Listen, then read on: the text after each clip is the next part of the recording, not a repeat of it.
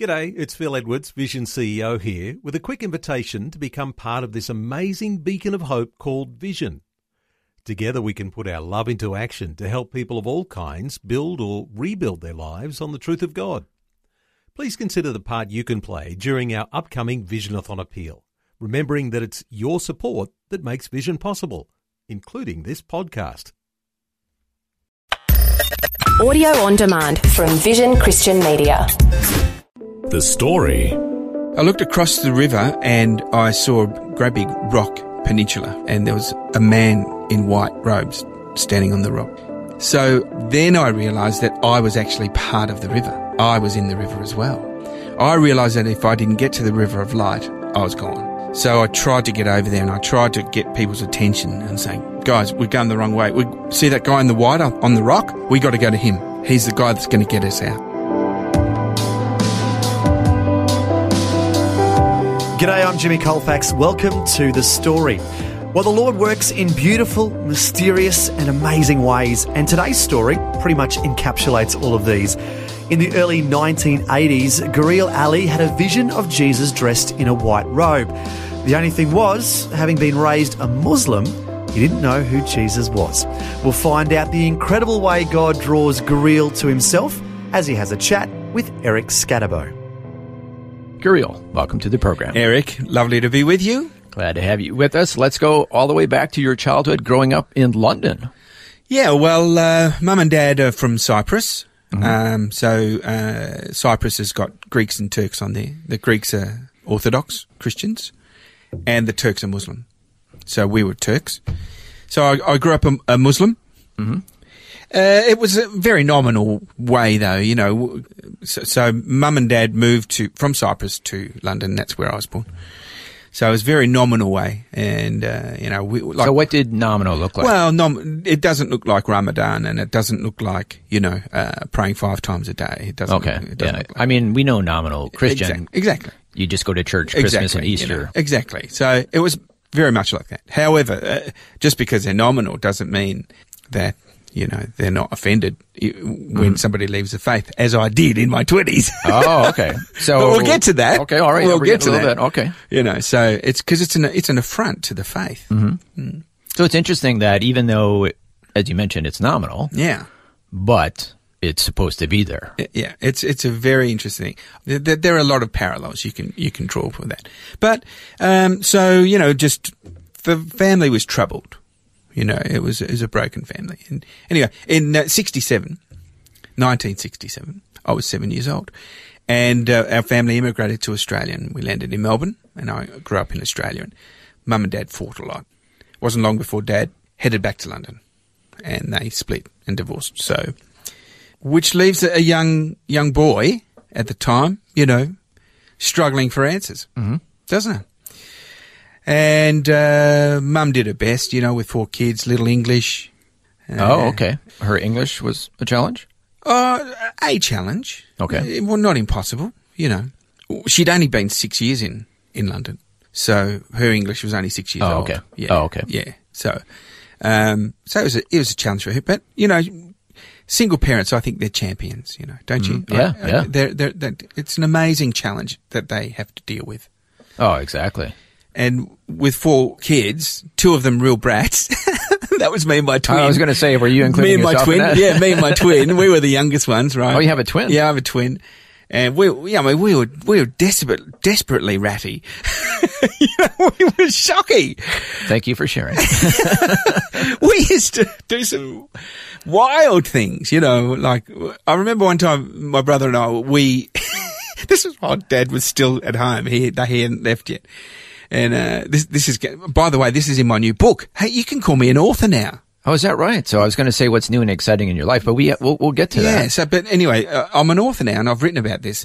This story's in the book, and we do some wild things. Like we used to play Hogan's Heroes under the bungalow, and we dug a tunnel under the bungalow at the back of the bungalow. You really dug a tunnel? We did. Like in the TV and we show? we used to talk to the French resistance and everything. And Dad came out of the back door one day and caught us. And he was furious because the thing could have collapsed on us. Yeah, of course, yeah. But we just 9-year-old kids, We didn't know. We were just having fun. Anyway, we got a whooping. Oh, wow. He chased us everywhere. So there you are. Anyway, Dad left and I grew up a rebel. I basically got into, the surf lifestyle. Mm-hmm. Stopped listening to Mum and helping Mum, which was very selfish, really, when you think about it, because she needed all the help she could get. But we were broken. We were all broken by the separation. So anyway, there was one point where I really cried out to God. But see, as Muslims, this is what I want to explain. As Muslims, Muslims are not atheists. This is a place we have to come. No, not at all. We have to understand that the Muslims are children of Ishmael, who is a son of Abraham. So they worship in the book of Genesis. That's right. So then we were never atheists. We knew that God created everything. We knew that He created us. We knew that one day there would be a judgment day. We knew that we would have to answer for our good and our bad. Yep. And that was just a normal understanding. But even as a child, I used to look up the stars and think about the grandeur and the wonder of God. And my best mate across the road, we used to play kick to each other. And we were great mates. He was a Sunday school boy, and I used to tease him about that. About going to church? About going to church. And we're just 11, 12-year-old kids, and we'd lie on our back after our cricket match on a summer's night and look at the stars and talk about God and how far the stars go and is God behind the galaxy and all kinds. So you remember these conversations? Oh, completely. I remember singing, all things bright and beautiful, all creatures great and small. All things wise and wonderful, the Lord God made them all, How did you hear this song? Well, we used to sing these in primary school. Oh, okay. In Melbourne. So, these were all seeds that were going into my heart, Anyway, once I got into my teenage years, I rebelled, got into the surf scene, which is, in those days, it wasn't a very good thing. These days it's a healthy lifestyle. But in those days it was kind of like attached to, you were a surf bum if you surfed. You're good for nothing, And were drugs involved? Or? Yeah, of course. Okay. Yeah, the whole thing. So sex, drugs, rock and roll, and it was a fairly meaningless pursuit. But it was a rebellious thing, But then there was an instant where I nearly died, and I called out to God. I said, "Is this it? Is this all there is?" And miraculously, I was rescued out of that situation. And I just know that was the Lord's hand, even then. So this is before. This is way before. But you do remember calling out to God. So that shook me up, rattled me a lot. And I began to recede from that scene. I moved back in with Mum, and Mum said, "Look, why don't you come to Cyprus with me? Your sister's getting married over there." I thought, be cool. So I sold my surf wagon. Mm-hmm. I had a little Hillman Hunter station wagon. I had a sticker on the back that said, "Hillman Hunter, your passport to adventure." I sold that. It was just enough to buy a one-way ticket to London and Cyprus. Mm-hmm. So it was to Cyprus via London. And went to Cyprus. And while I was there, I had a miraculous vision of Jesus. I didn't know it was Jesus at the time, but it was a vision of a man in white. Well, tell us about this. How did all of a sudden this vision come to you? Well, Eric, it's an amazing thing. Many Muslims are beginning to have visions like this. Mm-hmm. Yeah, I've been hearing about this. I was just at a picnic, and I couldn't speak Turkish. Mum brought us up not speaking Turkish. Mm-hmm. So even though I went to Cyprus on a bit of a pilgrimage to try and find out, who I was, mm-hmm. I still felt alienated, even in my homeland, which was strange. Because it wasn't really your homeland, it was your parents' homeland. Exactly. So I went for a walk. I left the family and I went for a walk up in the hill. And I saw a nice tree, and I laid down and I had a siesta. And while I was asleep, I had a vision or dream, and I saw this very wide river. But the river wasn't made of water. It was made of people. Oh, wow. You know what dreams are like, right? Yeah, They're just weird, right? Surrealistic. So and the people were walking. They were the flow of the water. And I looked downstream, and there was a big waterfall like Niagara. So I realized very quickly that these were the people of the world, and they were heading to their doom. And I looked upstream and just kept coming. I looked across the river and I saw a great big rocky peninsula, and there was a man in white robes standing on the rock. And out of the rock, another river flowed, and it flowed into the big river, but it wasn't made of water either. It was made of light. And as the little river hit the big river, there was a glow at the mouth, and the people that went through the glow got drawn up into the light and placed up onto the rock. Oh, away from the river that was going to its doom. To its doom. Yeah. So then I realised that I was actually part of the river. I was in the river as well. The one that's going to the waterfall. To the waterfall. And I call that the river of life and death. Yeah. Because it was full of life, but we're all going to our death. So I called it the river of life and death, and I called that little river the river of light. I realised that if I didn't get to the river of light, I was gone. So I tried to get over there, and I tried to get people's attention and saying, guys, we're going the wrong way. We see that guy in the white up on the rock? We got to go to him. He's the guy that's going to get us out. So you just knew intuitively. Well, I knew that was the way out. Yeah. But nobody would listen to me. Then I realised that everybody in the river had little horns, like goat horns, little baby goat horns. And in my mind, I understood that this was a sign of evil, of sin. Yeah. And the reason they didn't listen to me was because I had them as well. And I wasn't any different to them. Why would they listen to me? And then the dream faded, and I looked at the man in white, and he zoomed in on me, and he pointed at me, and I could see his face clearly. And he said, I will meet you, I will help you, and I will save you. And I woke up. And you, not having any type of Christian background, no, other than hearing a few songs, didn't know who this was. No, didn't know. Okay, let's fast forward. Yeah, a few months. I leave Cyprus. I go back to London, and my uncle talked me into going to visit my father, who I hadn't seen for 10 years. He'd left me when I was about 10. Left us when I was about 10. Wow, you hadn't seen him your whole teenage years? No. Wow. So I thought I'll go and visit Dad.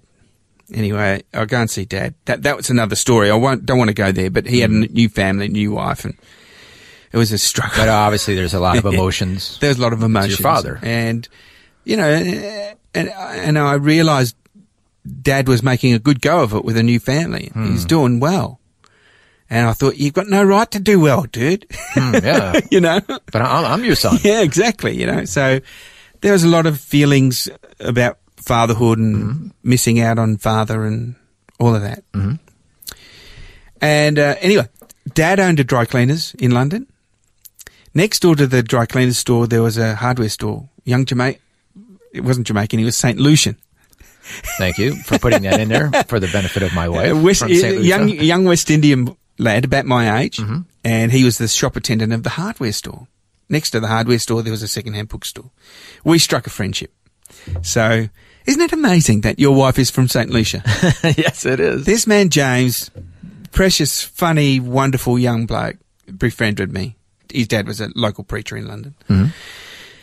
And he befriended me. And, of course, because of my love for reggae music, I just adored this young bloke, in the right way, I just thought he was awesome. I thought, wow, dude, I got my own Bob Marley. Do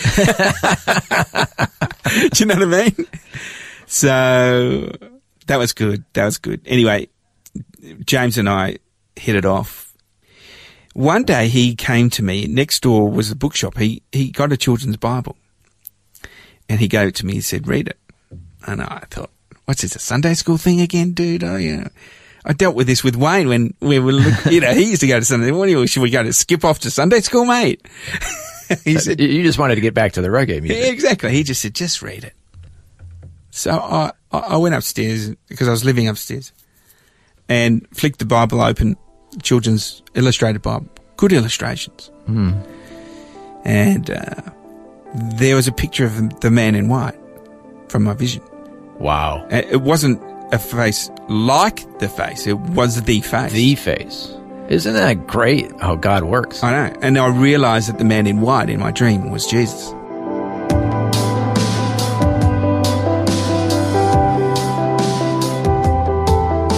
You're listening to The Story. Today, Guryel Ali is sharing the amazing way he became a Christian after seeing a vision of Jesus dressed in a white robe. We'll hear more of his story and some of his music when we return. The Story. If this program has highlighted something you'd like prayer for, we'd love to pray for you. Call 1-800-PRAY-FOR-ME. That's 1-800-772-936. It's a free call. Or text 0401 132 888.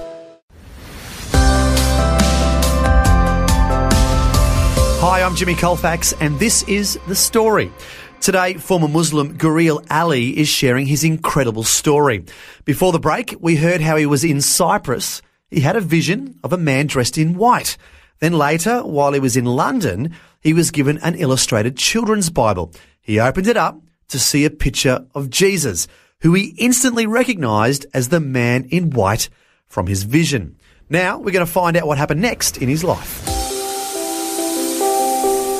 So a light bulb moment. It was a revelation moment. Yeah. Then opposite the page of his picture was the Lord's Prayer. And it said, Our Father, who art in heaven. And when I stopped on those words, Our Father, I thought, how could you call God Father? Now, I'd heard the Lord's Prayer in my childhood. Mm-hmm.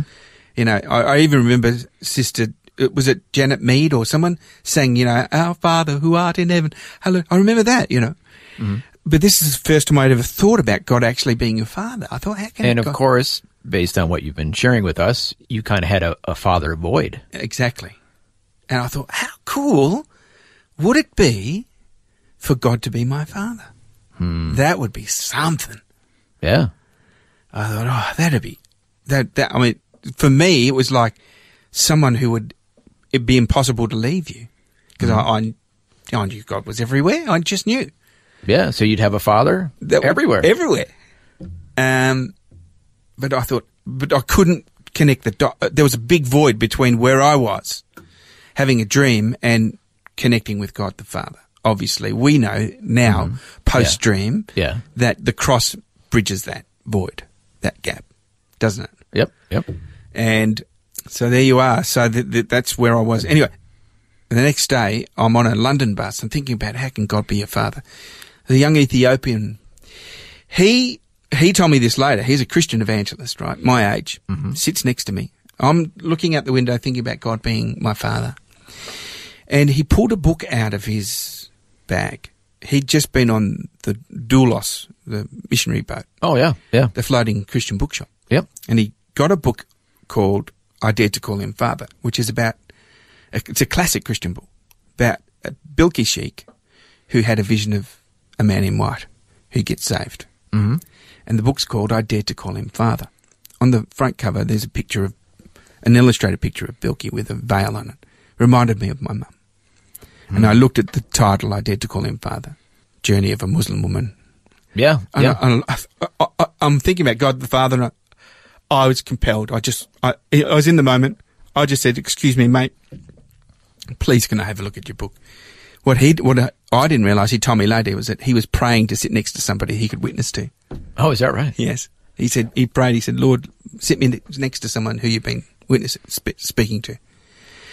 And of course, he said, yeah, of course you can read the book. You can have the book. It's kind of what I was hoping for. That's right. And a few days later, he led me to the Lord and introduced me to Jesus. And I found God as my father. Amen. That's fantastic. What a wonderful way of him kind of gently sending you signals beforehand. Yeah. And then showing how he fills He revealed that. himself. Yeah. He revealed himself to me. And this is what God is doing with Muslims. Mm-hmm. Now, I don't know why. That's a curious question, isn't it? But I think one of the reasons is because, Muslims are not encouraged to read the Bible. That's where they're going to find salvation. In fact, they're forbidden in many countries. So God has to do something dynamic and step almost out of reality, their reality, and come at a different angle. And getting back to God being your father. Yeah. As a Muslim, correct me if I'm wrong. Yeah. But you don't think of God or Allah as father, is that right? Not at all. This is why it was such a confusion to me. How can God be your father? And this is what this is what Jesus was talking about all the time. Unless you were born again, you got to be born again. Mm-hmm. And you'll have a new father. And that's born the second time. And Nicodemus, one of the leaders, what's he say? He says, "How can a man be born again?" I was like that. How can a man call God Father? How can that happen? Yeah. So what impact did this have on your life? Well, obviously it turned my life around. I became a Christian and headed back to Australia, found a great church, and it wasn't long till I entered Christian ministry and went through Bible college. And oh, really? I've been ministering for 30 years, singing, preaching. Yes, we want to talk about your music as well. How old were you when you put your faith in Jesus? Look, I'm not one of those Christians who know what date and time. I wish I was, but I don't. Roughly, an estimate here. Early 20s? Early 20s. Okay. Early 20s. Early 20s. Okay. But many, many miracles happened after that, and I don't want to get into that. But the Lord is a God of miracles. He's a personal God, and He knows how to win you. Mm-hmm. When Jesus met, was it Nathan? He said, "I was with you under the tree," or something like that. Remember? Anyway, it doesn't matter. He knows our journey. He knows our steps. Well, He knows each and every one of us individually. He knows every hair on our heads. He's the good shepherd, and He knows the sheep, and He's calling them. He's drawing them. But such a unique way that He drew you to Him. Yeah, it's beautiful. It's a beautiful thing. I'm amazed even talking to you about it. That He would be so intimate and not invasive, but He invaded my world. Yeah. You know what I mean? So He knew that you lacked a father. Yeah. That there was a father void in your life. And so that's what He chose to emphasize in drawing you to Him. Absolutely. Yeah, I've never looked at it like that. And I guess He also knew that I knew He was there. And what happens, do you think, I'm asking you a question now, Eric, what happens when I called out to Him when I nearly died in Australia as a rebel teenager? I know He heard that. Yeah, of course. Did He come because I called out, or we'll find out. Does He do the reaching before we call? Oh, I think it's a little bit of both, don't you? I think so. I think it's a bit of both. Yeah. He wants all of us to call out to Him. He does. And Acts tells us that all who call upon the name of the Lord will be saved. Amen. Isn't that right? Amen. Well, unfortunately, we're running out of time, but before we end today's conversation, we want to know about your music. Tell us about that. Wonderful. Well, I've always been musical, but I'm one of those musicians that didn't know that they were a muso. I didn't pick up a guitar until I was probably 18. Oh, okay. And I just started strumming a few chords. I could always sing along to, the pop charts and things, but it wasn't until I was 18, 19 I realised I was a muso. I could sing and I could actually play. And one of my favourites was Bob Marley. Yep. So a lot of my music is reggae-based. Mm-hmm. Yep. Gospel feel. Yep. Kind of Van Morrison cross Bob Marley. Okay, we'll end with one of your songs. Yeah. So Every Little Thing, it's an older song now, but love this song. It talks about, God knowing our needs, and He knows our needs before we even ask. And it's called Every Little Thing's Going to Be All Right. This one won an award, Australian Gospel Music Award for Best Gospel Song. So very happy with that one. Every Little Thing. Thanks for coming in. Every little thing gonna be alright. Gonna be alright. Alright. Singing every little thing gonna be alright. Gonna be alright. Alright.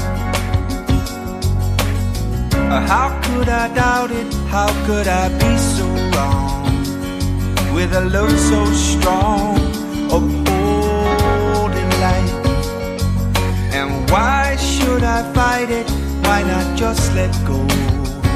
Or why not go with the flow? And now that you're in the flow, or why not go? You know that every little thing gonna be alright. Gonna be alright. Alright. That's the song Every Little Thing by our guest today, former Muslim Guryel Ali.